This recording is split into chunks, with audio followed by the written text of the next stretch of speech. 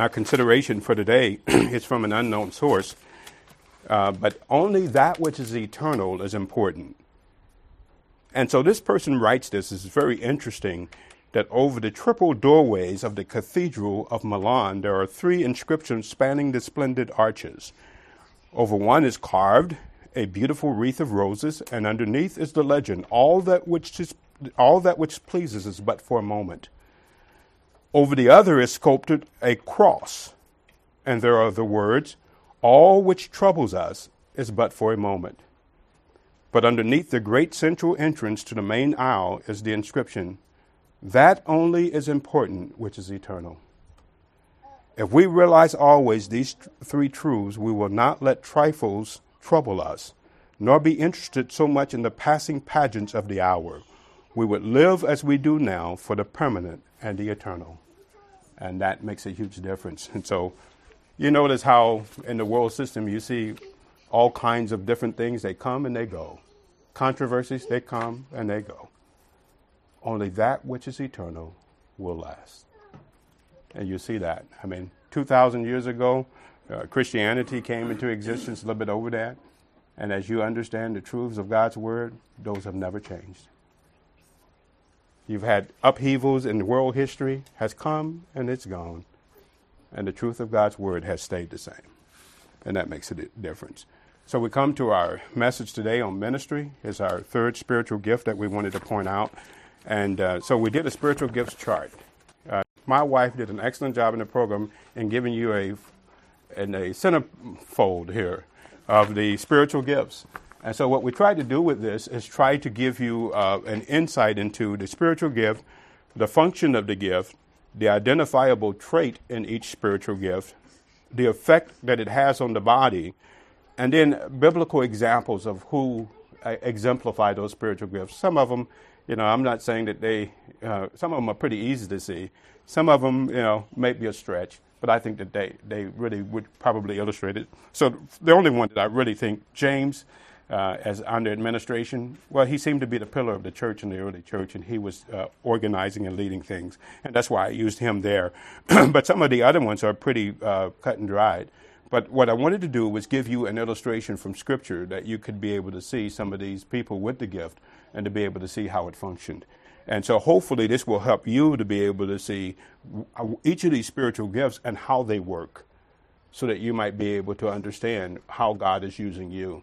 And notice in that identifiable trait, I keep using the word yearn. And I think that is the thing that separates a person with the gift from somebody who doesn't. So, for example, with the gift of pastor teacher, which is what I have, there is a yearning to want to study, to want to see people get the truth right? Well, not everybody has that yearning. And it doesn't mean that just because you don't have that yearning, that you don't care about Scripture, you see. So somebody with that gift is going to yearn to do that over and above what the average believer is able to do. For example, somebody with the gift of evangelism is going to yearn to see people saved. And they want everybody else to have that yearning, but everybody else is not going to have that yearning. But that person with that gift has an ability, and they yearn to do it over and above what the average believer is able to do. And then you look at yourself and you say, well, why do I have this yearning to do this? Well, I believe it's because it's your gift. I really believe that's why. And the other believers, it doesn't mean that, and this is where the problem has come with evangelism, is most pastors or people who have the gift of evangelism, they want everybody to yearn like they do. There's nothing wrong with you wanting everybody to yearn like they do, and God can use that to direct people in the right way, but everybody doesn't have that gift, you see. And that's a big thing when you understand it. And so I yearn that everybody study the Word of God. But everybody's not going to study the Word of God like a person with the gift of pastor teacher. They will study it, but they'll get to a point where they say, okay, I'm done. Right? You're not going to, I don't expect some of you to have concordances, 4 and 5 concordances at your house. I don't expect you to be Greek or Hebrew scholars, right? But, and some of you might want to do that. But I've seen that there are people who will start those classes and they just say, okay, I'm done. It's just not how you're made up. And so God will direct someone with that gift in ways that he doesn't direct other people. And it's okay. And I think that's really important to understand, because I think that some people have been made to feel guilty that they don't act like other people. And this has been a source, I think, of really misusing the saints. Because just because you don't have the yearning that a person with the gift of pastor teacher does about the word, doesn't mean that you're scum. You see. And just because I've seen people who have the gift of showing mercy, they go the distance with people. And I'm already like, okay, I'm done with that. I'm so done with this person, right? But they, with their gift of mercy, will go the extra, they're going to be okay. God's going to still use them, right? And you and I are sitting there thinking, yeah, right. Right? And so this is how the gifts work. And so you have this ability that the person that has the gift they're being endowed and empowered in a way that the average believer is not being empowered. And it doesn't mean that you can't do that. It doesn't mean that you can't show mercy. It doesn't mean that you can't study like the person with the gift of pastor teacher. It doesn't mean that you can't evangelize. But what it means is that you don't yearn to do it, and you're not going to do it in the way that that person with the gift can do it. And that's very important to understand. And I think it really helps you and me as believers to understand that God has gifted us differently. It doesn't mean that we can't do it. It means that we're not going to be empowered in the way that that person that has the gift can do it. And that's really important to understand. So you will see that there are people who are able to do things that and over and above that you can do. And it's okay that you can't do it. It's okay. The person with the gift of ministry, will see, they have the ability and the desire. They just seek out stuff to do, these tasks that are needed to be done in the church, and they seek it out. And they desire to do stuff that nobody else even cares about doing. And it doesn't bother them. They do it, and they're just happy doing it. And other people might feel guilty. Well, look at that person. I mean, they're doing everything. I mean, shouldn't I be taking out the trash? Shouldn't I be doing this other stuff? Well, maybe you can do it, okay. But that person does it, and you might do it and say, I hate doing this. Right? And I see it. And so people do stuff, and they don't really want to do it. And then, they're put in a situation, and sure, we can do it for a little bit, but that person with the gift, they are empowered. They don't get tired as easily as we do. Right. And that makes a huge difference when you understand it. And so here you have this person with the gift of ministry, and we find it over in Romans, the 12th chapter. And so in Romans chapter 12, again, I think that what you find here is most of the spiritual gifts that are in existence today. It's really interesting. There's only one, I think, here, prophecy, that's not used for today. But most of these gifts that are mentioned here are in existence today. And the opposite is true when you get over to 1 Corinthians 12. You find most of the gifts that were temporary. And so notice he says in verse, we'll go back in verse 1 of chapter 12. He says, I beseech you, therefore, brethren, by the mercies of God, that you present your bodies a living sacrifice, holy and acceptable unto God, which is you could translate that as your reasonable service is your logical priestly service. So every believer, Peter tells us in 1 Peter chapter 1, that every believer, chapter 2, every believer is a priest. Every single believer is a priest. And what do we offer up to God? We don't offer up lambs today or turtle doves, but we offer up spiritual sacrifices to God today. And so sacrifice of praise, a sacrifice of giving. And so a sacrifice of your body is the thing that you offer up to God. It's the first thing that you really need to offer up to God. If you are functioning as a believer priest, God wants your body. And not a dead body. I mean, it would be easier to die, right? Oh, I'm going to go die for God. Well, you only die once. It's easy to do. Well, I won't say easy, but living for him, it's more difficult. When you say, I'm going to offer up my body, you're saying, okay, God, whatever you want me to do, wherever you want me to go, I'm yours. I'm going to be used by you to do whatever you want me to do. That is the most difficult thing to do, because I think that you've been trained, and particularly in America, we've been trained that your life is your own, you do what you want to with your own life. And everybody grows up and they have all these ideas of what they want to do. And God is not one of them. What God wants is not one of them. And so that's the hardest thing. But if you're spiritual as a believer, the first thing God wants is your body. And I believe this is key, because if you offer up your body a living sacrifice, all of the other things that God wants you to do, they're made easier, you see. But that's the hardest thing, because a lot of believers don't want to let go of their life and their goals and their views of their life. They want to hold on to what they want, or what their parents had for them in life, or what someone else, some expectation somebody else had for them in life. I wanted to be a sports writer and to be a millionaire by the time I was 30. Those were my goals. And God had to slap me around a couple of times before I came to myself and saw that that wasn't what God wanted for me. It was very difficult to come to that conclusion, that that wasn't God's will for my life. And so when you do, it really opens the door to you understanding the will of God. And I could see that. It really happened. That when you offer your body a living sacrifice, now you can understand what God's will is for your life. You will never understand the will of God if you don't offer your body a living sacrifice. And I think there's a lot of the trouble that believers are engaging in today, is that they're trying to figure out life apart from understanding God's will for their life, you see. And then they're getting themselves into all kinds of trouble because of it.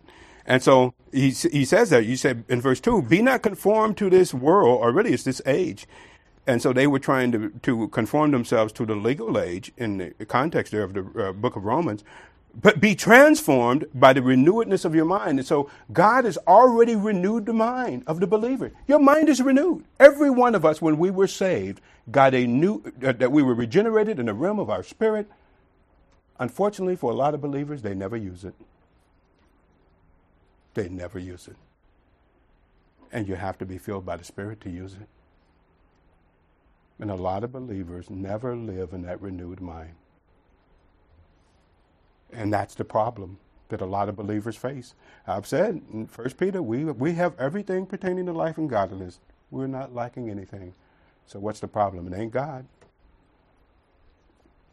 And so when we get into these things where we want to do our own will, we want to do our own thing, it really makes it difficult for us to find ourselves in the will of God. And we have trouble. And we end up singing, nobody knows the troubles I've seen. And I can tell you, it kind of works that way. And so he says you were transformed by the renewing of your mind, or really I would say the renewedness of your mind. And notice this transformation, what it does, that you might be able to prove or put to the test what is the good, acceptable, and perfect will of God. You see?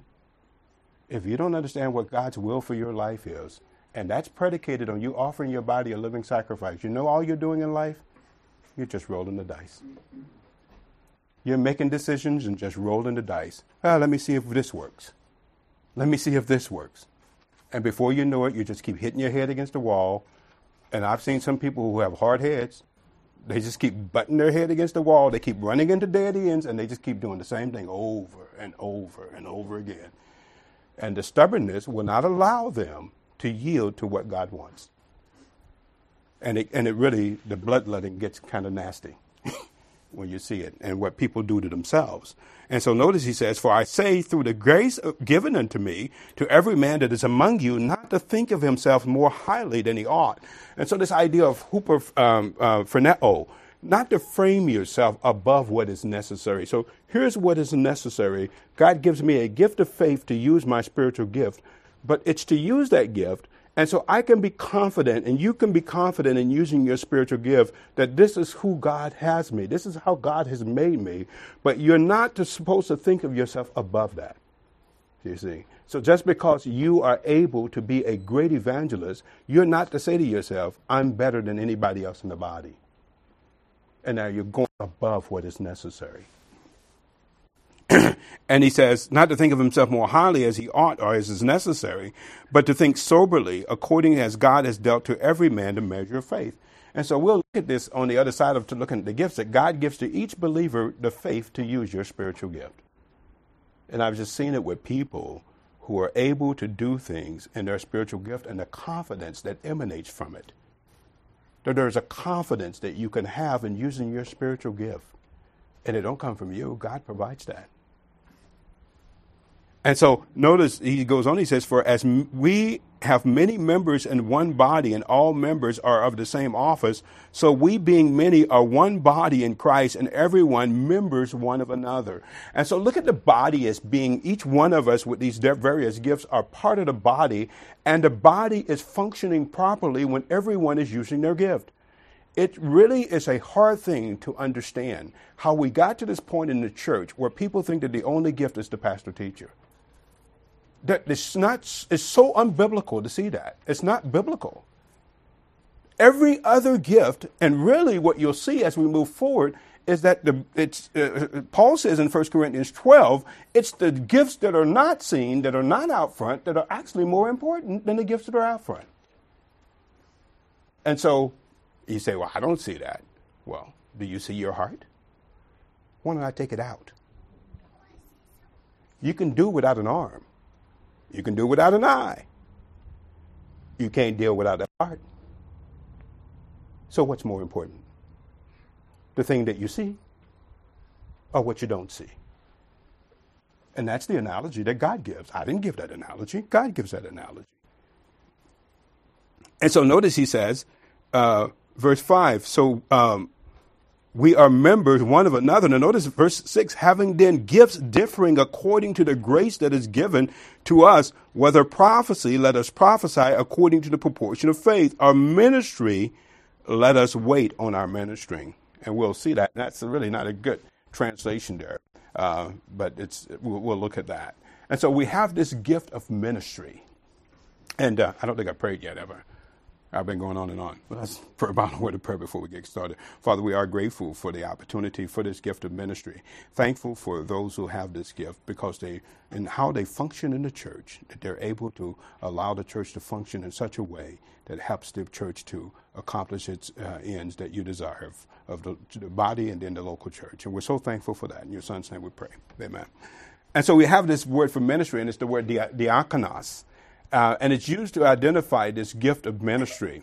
But there's several different words that are used in Scripture of ministry, and we want to kind of look at some of those before we go into diakonos. And so you have the word hupertes. And so you have a hupertes as a minister, and it's the lowest form of minister or servant. And it's like only slave ships when they were coming over, or even all of these ships, they had this huperetes, and he was the under-rower. And he would set the pace for what was going on and how the ship was rowed. And so that's the word behind it. And I would give it this definition. It's an under-rower, the lowest form of servitude. The focus is upon the level of servitude. And so I gave you Acts 20, but we won't go there. Look at 1 Corinthians 4, and you see it again. And Paul uses this in talking about himself as an apostle in the church in 1 Corinthians chapter 4.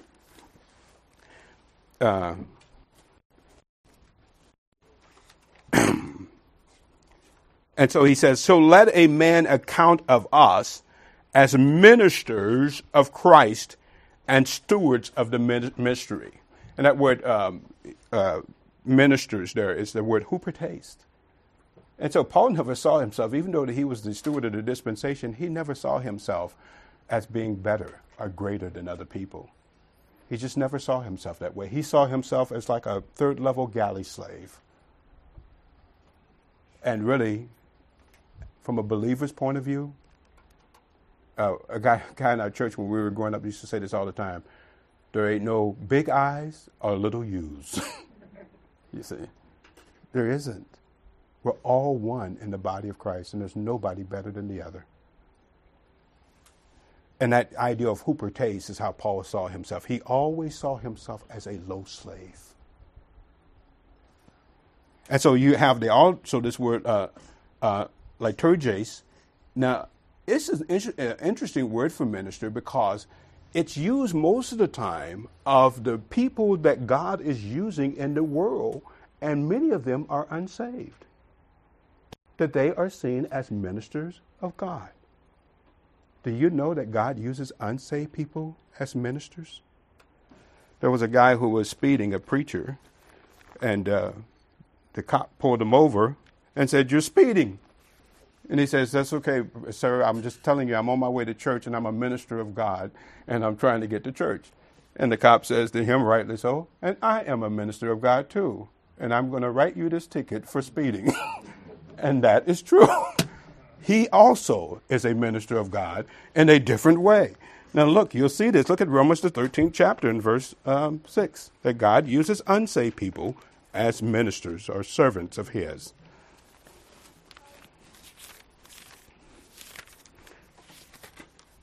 Romans chapter 13, look at verse 1. Let every soul, or really every individual, be subject to higher powers or authorities. For there is no power, or really I would say authority. Now, really, why do I keep changing this? Because the word for power is not the word dunamis, it's the word exousia. And exousia has the idea of the right to rule. So God has subletted to Satan and to his minions the right to rule the world system today. Now you see that a good example of it is in Luke the 4th chapter, when Satan says that I have control over the kingdoms of this world. Did God say, "You liar, that ain't true"? No, he did not. Satan, for this moment, has control over the kingdoms of the world, and the people that he puts in power, as God allows it, are the ones that he wants there. So I understand it. Whoever wins this election coming up, honestly, it's going to be the person that Satan wants there. That's what's going to happen. I know we get all whooped up in frenzy over this, but the person that wins this election is going to be the person that Satan wants there. That's a fact. I see some looks at me. Well, Satan is going to be allowed to put the man in office that God allows him to put there. He really is. And so whether it's God's program, if God says, okay, I'm at the end of where my program is, he's going to allow Satan to put there the person consummate to that. It really is. I know that takes a lot of steam out of your engine. But it's the truth. And so now you see it here, and he says, but every individual be subject to higher authorities, for there is no authority but God. For the authorities that are ordained of God. And so God is the one that arranged them. See that word ordained? God arranged and allowed these authorities to be where they are. So these people who are fighting against authorities, these people out in the street, they're not just fighting against these authorities, they're also fighting against God. They are. Now notice what he says in verse 2. Whosoever therefore resists the power, that word power again is authority, resist the ordinance of God. And they that resist shall receive to themselves, that word damnation is that they actually shall receive to themselves judgment.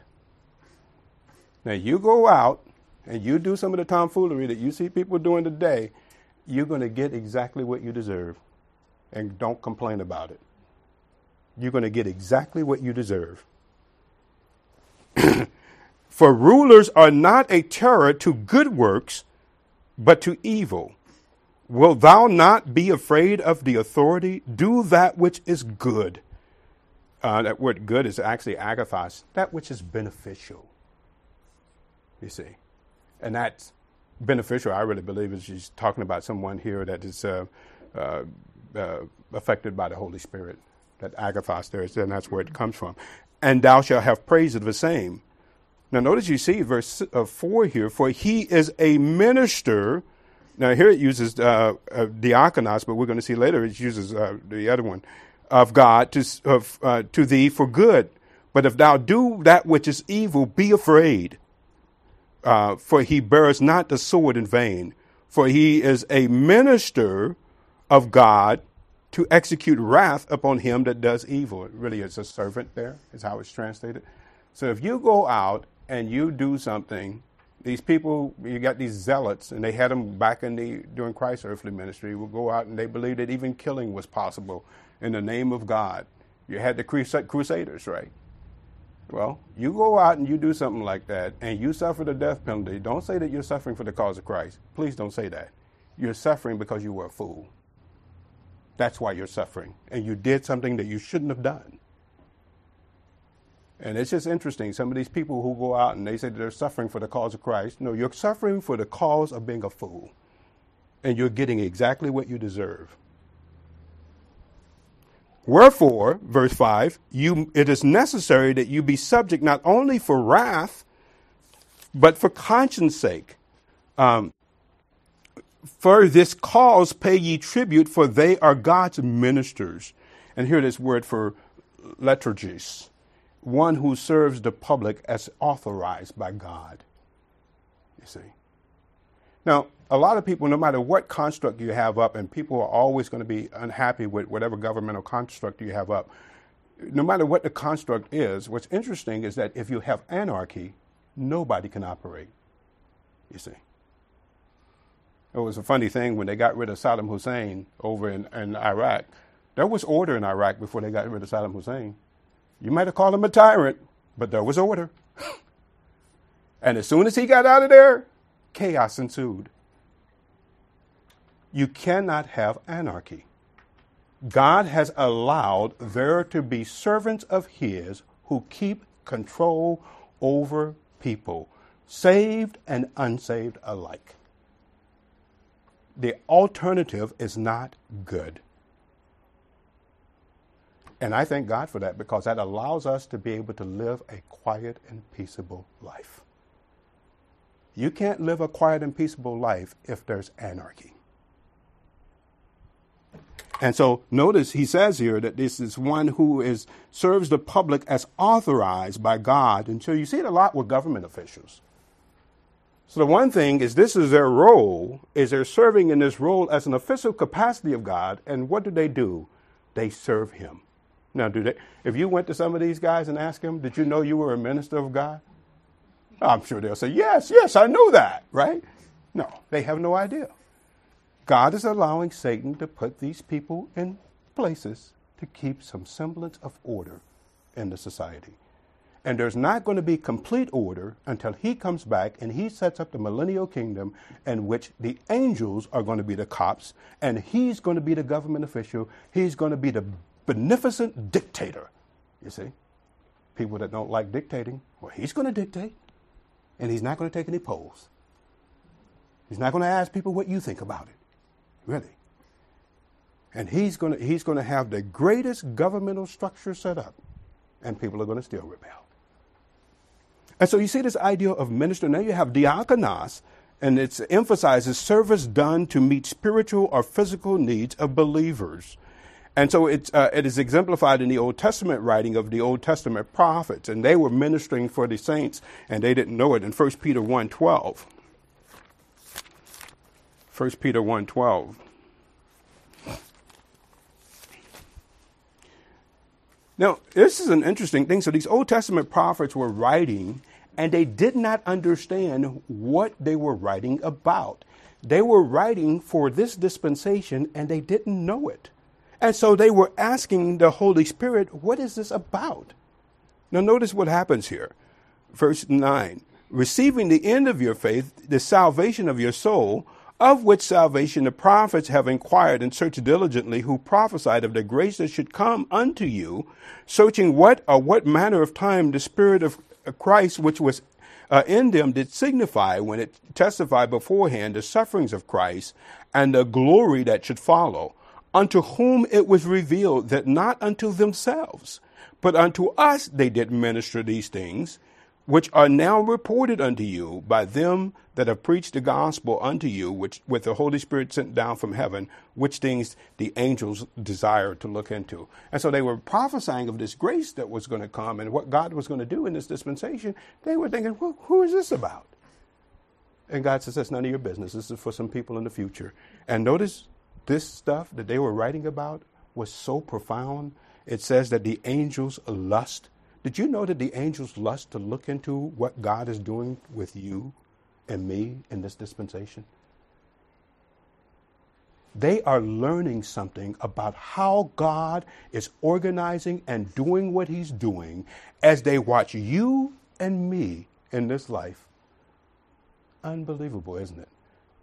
And I like what Dr. Schaefer used to say, with some believers, all they get is a blank page. Not much to see here. I'm not learning much here today. But I think they're even learning from that. You know what they learn when they see a blank page with Kevin? The grace of God. That he even puts up with somebody like me. Even through all of the stuff that I do.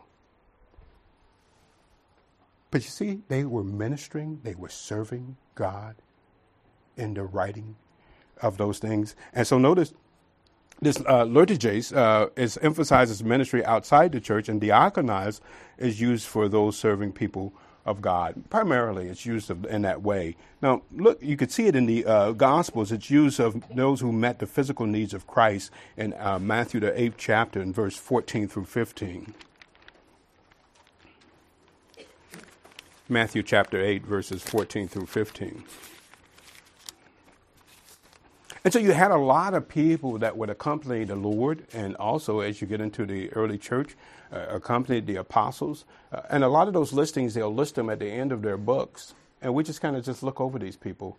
I mean, we don't even think about the fact of what they were involved in, but they were doing service. And so here you see in the 8th chapter of Matthew, and notice in verse 14, and when Jesus came into Peter's house, he saw his wife's mother, and she was sick of a fever, and he touched her hand, and the fever left her.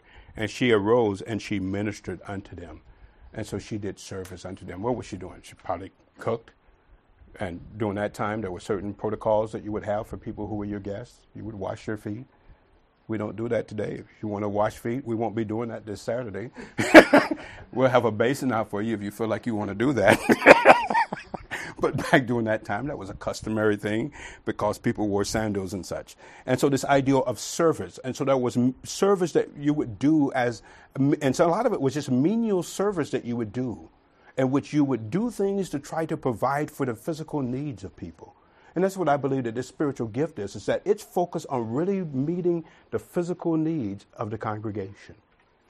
And so you see that all spiritual gifts are seen as ministry. We won't look at that, but diakonos involves work that is performed to advance God's plan and purposes. Now notice you see that saints are perfected for this purpose in Ephesians, the 4th chapter and verse 12.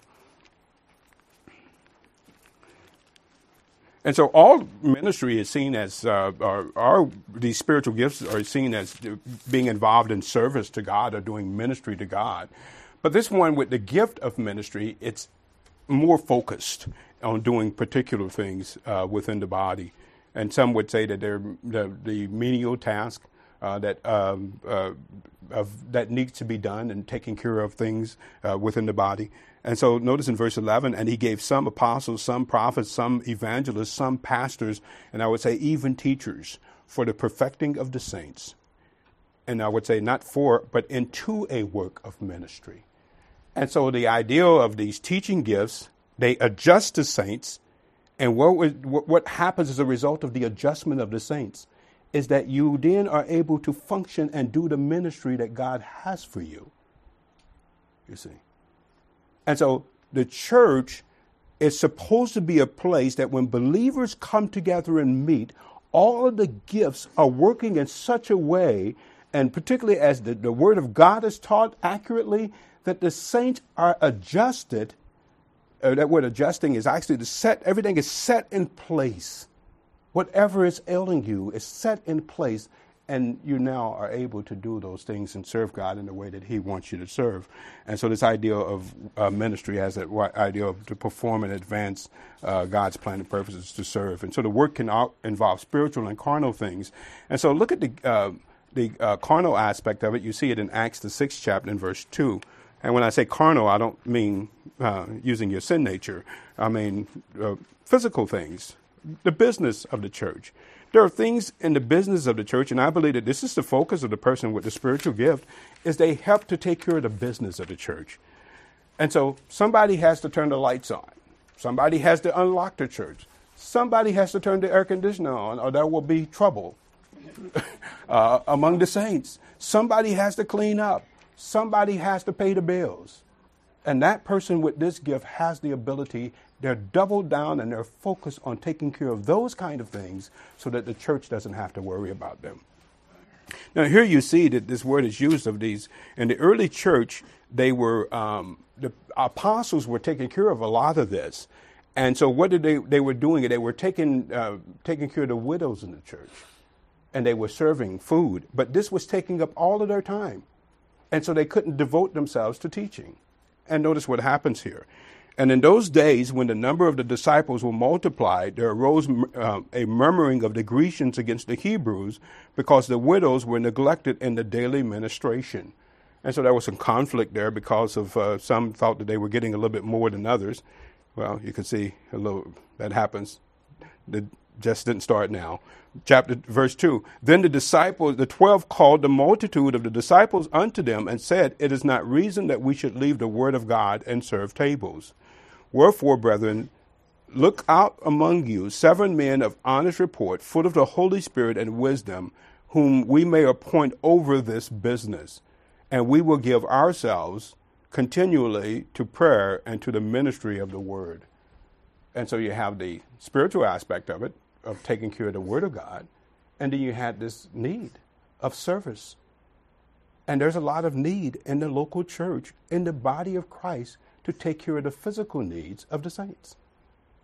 Well, I've told you before that there is a difference in what Scripture says, that there's a spiritual realm of authority in which the pastor teachers are engaged in and focus on teaching the Word of God, and then there's a business realm of authority in which it's different. And I believe that particularly the deacons take care of that. And ideally, you have somebody who's a deacon who has the gift of administration or who has the gift of ministry. And they ideally are suited to take care of the business of the church. They make sure that the saints are being taken care of. If Miss So-and-so is without food, really the deacon and those who have that gift of ministry are engaged in that to make sure that that's taken care of, to where there is not a believer who is suffering in that way. And you can see that the standard was set there. Now notice, it is also used in the spiritual sense of teaching proper doctrine, and we've seen that.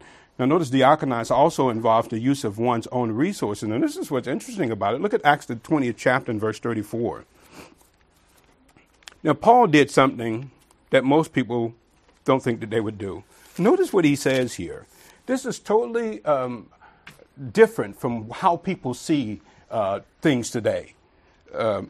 If you don't have money, most people who don't have money think that somebody should help me. Do you know that the church of Thessalonica or the church of Macedonia, they were the poorest of saints? And yet when they found out that there was a famine in Jerusalem, they begged Paul to take an offering from them. You wouldn't think that, right?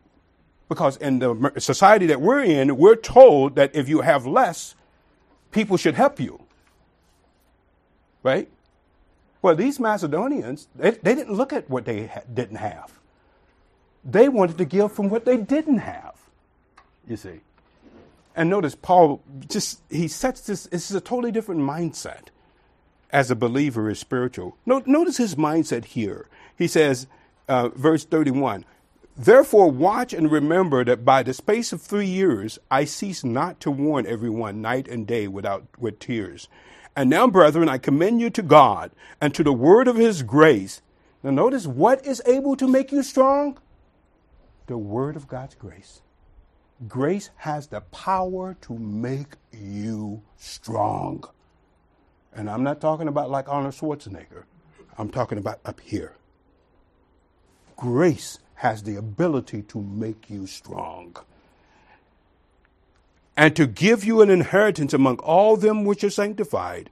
I have coveted no man's silver or gold or apparel. Yea, you yourselves know that these hands, notice, have ministered to my necessities. And this is what you see with this word of ministering. There are needs, the word of necessity. There's needs that people have. And so in the church, you will find that there are people who are not able to take care of their needs. There are needs that the local church has. And he says, my hands have not only ministered to my necessities, but to them that are with me. Isn't that a different mindset? Paul not only worked as a tent maker to take care of himself. And not only did he take care of himself, but he took care of other people who were with him as well. I mean, it's just really odd today because people don't think like this. And notice he says, and I have showed you all things, how so laboring that you ought, it is necessary to support the weak and to remember the words of our Lord Jesus, how he said, it is more blessed to give than to receive. Well, we've kind of turned that upside down, right? It's better to receive than to give. But God says it is actually happier to give than to receive. But notice, he used his own resources in ministering to other saints. He not only worked for himself, he worked to meet the needs of those who were laboring together with him. And so the Lord is aware of the ministry of the saints, and he understands that what we're doing here, I don't see what we're doing here as just marking time. I don't get up and every day that I live, I don't think that I'm just punching the clock and it's just an abstract day that went by. I don't see life that way. We're not just marking time. Every day that we live is an important day. And there's something being accomplished in that day in which God may use you to bring glory to himself. We're not just marking time. And so look at, if you see in Revelation, the second chapter in verse 19,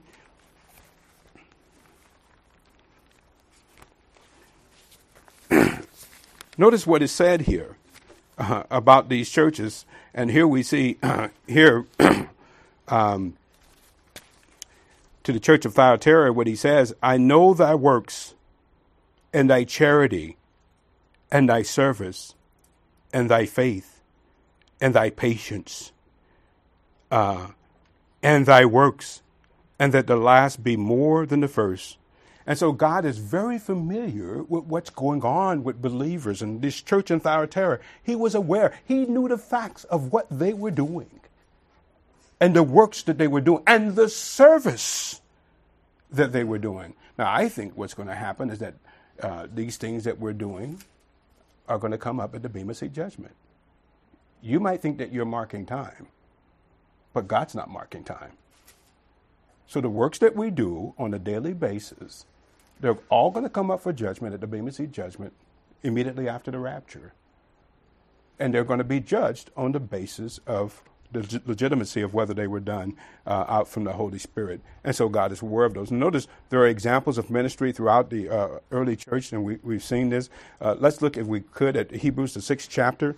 And these ones that were involved, these Jewish believers, when they were spiritual, they were actually doing service toward the saints.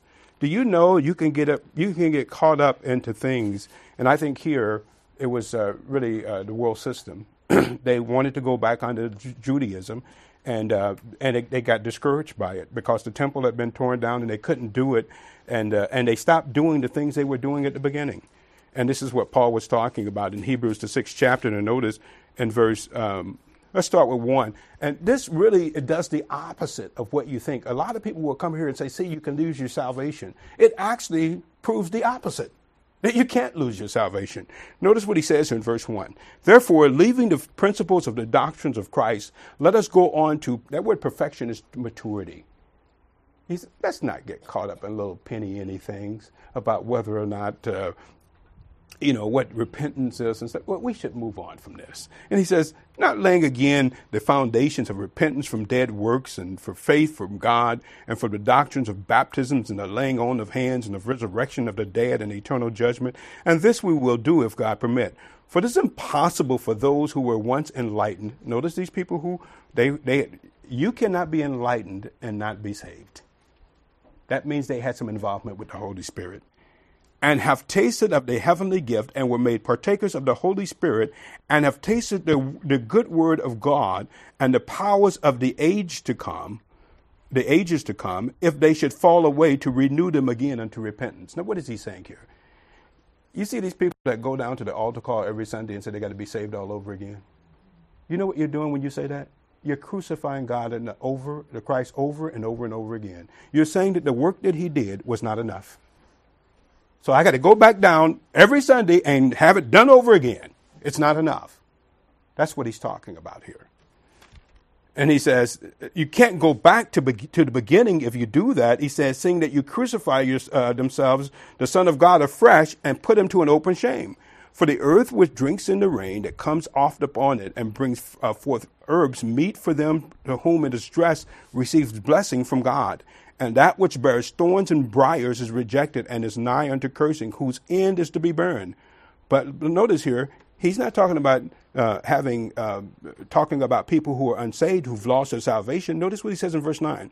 But beloved, we are persuaded of better things of you, things that accompany salvation, though we thus speak. For God is not unrighteous to forget, notice here, your work and your labor from love, which you have showed toward his name, in that you have ministered to the saints and do minister. They were in the process of ministering. These are not unsaved people. Notice this ideal of work, deeds performed on behalf of the saints. If you look at work, and that's not to say all of the work is toward the saints, but certainly this labor and the ministering is directed, notice he says, toward the unsaved world, toward the saints. Service that is done toward the saints. Notice this labor. Labor is tirelessly working. You ever done something that you worked hard and it was difficult, but it didn't bother you because you really enjoyed doing it? And notice, where did that come from? You have that kind of labor. It only comes from love. And so, again, we keep telling you, if you are engaging in something and you don't want to do it, don't. Don't do it. I mean, if you really love the saints, you labor, and you'll labor tirelessly because you want to. You want to do it. My goodness, I don't know about you, but if somebody says to me, you ask them to do something, they say, do you want it? You guys might. I don't. It just takes away the whole fun of it. When people... Now, I do that sometimes when my wife asks me to get up out the bed to go do something, but it doesn't bother her. She still is okay with it. But for me, I mean, if you want that, but when you want to do something and it's from love, you can do it forever and it doesn't bother you. Doesn't mean you don't get tired. But your love for the saints engage you to continue to do it. That's a huge difference. See, this kind of service and ministry, it is not born by saying, we got to get the work done. Wow, we got to get it done. We got to get it done. No, it's not born by that at all. It's born by the fact that you have people who love each other, and the result is they'll labor until the dogs come home in order to get a particular project done. And that makes a big difference. And so you see that. And notice one other thing. Look at 1 Corinthians, the 16th chapter. You see these believers here. Notice it was interesting what he says about them. In 1 Corinthians chapter 16 and verse 15. And so here you have the household of Stephanas, and what he says, I beseech you, brethren, you know the house of Stephanas, that it is of the first fruits of Achaia, and they have addicted themselves to the ministry. And notice that, who is that ministry to? The saints. Service to the saints. Serving the saints. So many believers have been told that your focus should be serving the unsaved man. So many believers have been told that. And the direction of a lot of believers are toward the unsaved man. What a shame. And the church is dying on the vine as a result of it. And so notice this idea of addicted themselves is a tasso. This idea is to place in a certain order or to arrange themselves. And so they did it for themselves. It's a reflexive pronoun here. They for themselves arranged themselves in order to meet the needs of the saints. They went out of their way and arranged their order of their life, and their focus was to meet the needs of the saints. And so, we don't always think like that, right? Well, I know that we go out of our way to meet our needs. But it's a whole different thing when you're talking about meeting the needs of others. Ministry is a gift where the giftee is consumed with the service of the body of Christ. And so in Romans the 12th chapter, he says this word for the gift is used of the word diakonos, is in the accusative, and it has this idea of a minister or ministry. And so it's used generally of Paul's work in 2 Corinthians 4:1, and it's used also for Timothy. Notice in 2 Timothy chapter 4 and verse 5.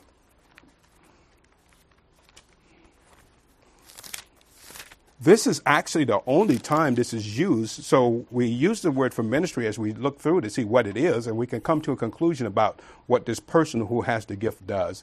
And what we see in Scripture with this word is that they serve, and they are able to do the task and the business of the church.